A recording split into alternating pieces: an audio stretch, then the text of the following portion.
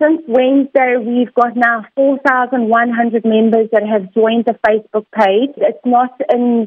We're not operating all the areas. We're trying to get people to put their hands up for their areas that can orchestrate a cleanup operation. Right now, our focus has been like Queen Nandi Drive, Springfield Park area, because there's so many businesses that rely on getting in and out of that area to start operating again. The main thing for me and what affected me through this whole thing was, how the businesses are going to be suffering. The resources that you needed to gather in terms of brooms and bin packets and your conversations with other stakeholders who are also trying to do similar things. When I started the page, those people that felt safe to start getting involved, I just encouraged them just to bring their own supplies, because at that stage, we didn't have anybody that was assisting us with supplies.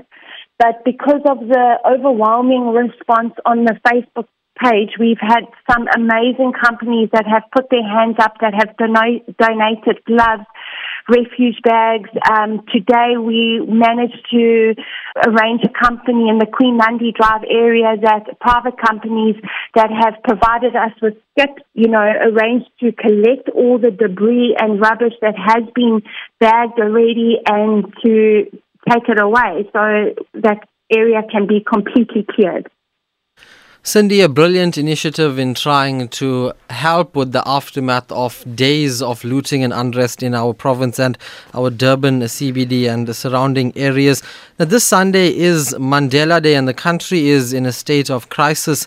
How will you and your crew commemorate the late former statesman on his birthday? We wanted target the Canubia area because that's still very badly affected. On Sunday at 10 o'clock, we are going to meet at Grace Church at Canubia, and we're going to start the cleanup operation in the Canubia area.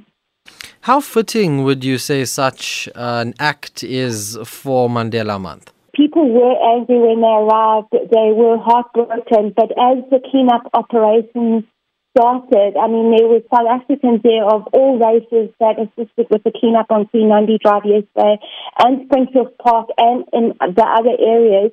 And it was just such a liberating feeling being part of something like this. You could just see that everybody's spirits was so uplifted, and, for a moment we actually forgot about what had happened. So that's what we're trying to achieve on Sunday as well. Just, to give the people hope again, because this is such a beautiful country. And, the feeling that we had after we had won the World Cup was just amazing. And I'm hoping that with the exposure, with everybody that is assisting in the cleanup operations, just to give that everybody that feeling of unity again. Meanwhile, a local comedian, Calvin H. Goldstone, says concerned citizens have come out in their numbers to clean up Nandi Drive in Durban following days of mass looting and destruction. Out of this particular area that was looted is just piles and piles of rubble. So from yesterday, we've been here. Yesterday, we had a crew of about maybe 15 people at the start. Today, we got hundreds. There's hundreds of people today. And it's been a beautiful collaboration from people from all over Durban. And it's been organic. It's been very organic. So people in their communities have decided to organize amongst themselves and come down here. So I can only reach so many people. You can only reach so many people. But within these communities, they can reach their communities. And that's going to be the way we clean up Durban. Because wherever you live, people have to get involved right where they live. Going forward throughout this weekend, what are your plans? So we'll continue tomorrow. I've just had a conversation with Durban Soluble Waste about how many trucks are going to be needed in this area. We're going to need 3 more trucks here. We've had 2 trucks. We need 3 more trucks.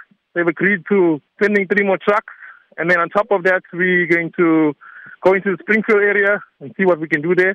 But they've informed us that 2 of the heavily hit areas is the back of Newlands and Avoca. Phoenix and those areas, we still have to get to that. But the back of Newlands East and Avoca, those are 2 areas we have to get into. Newsbreak, Lotus FM, powered by SABC News.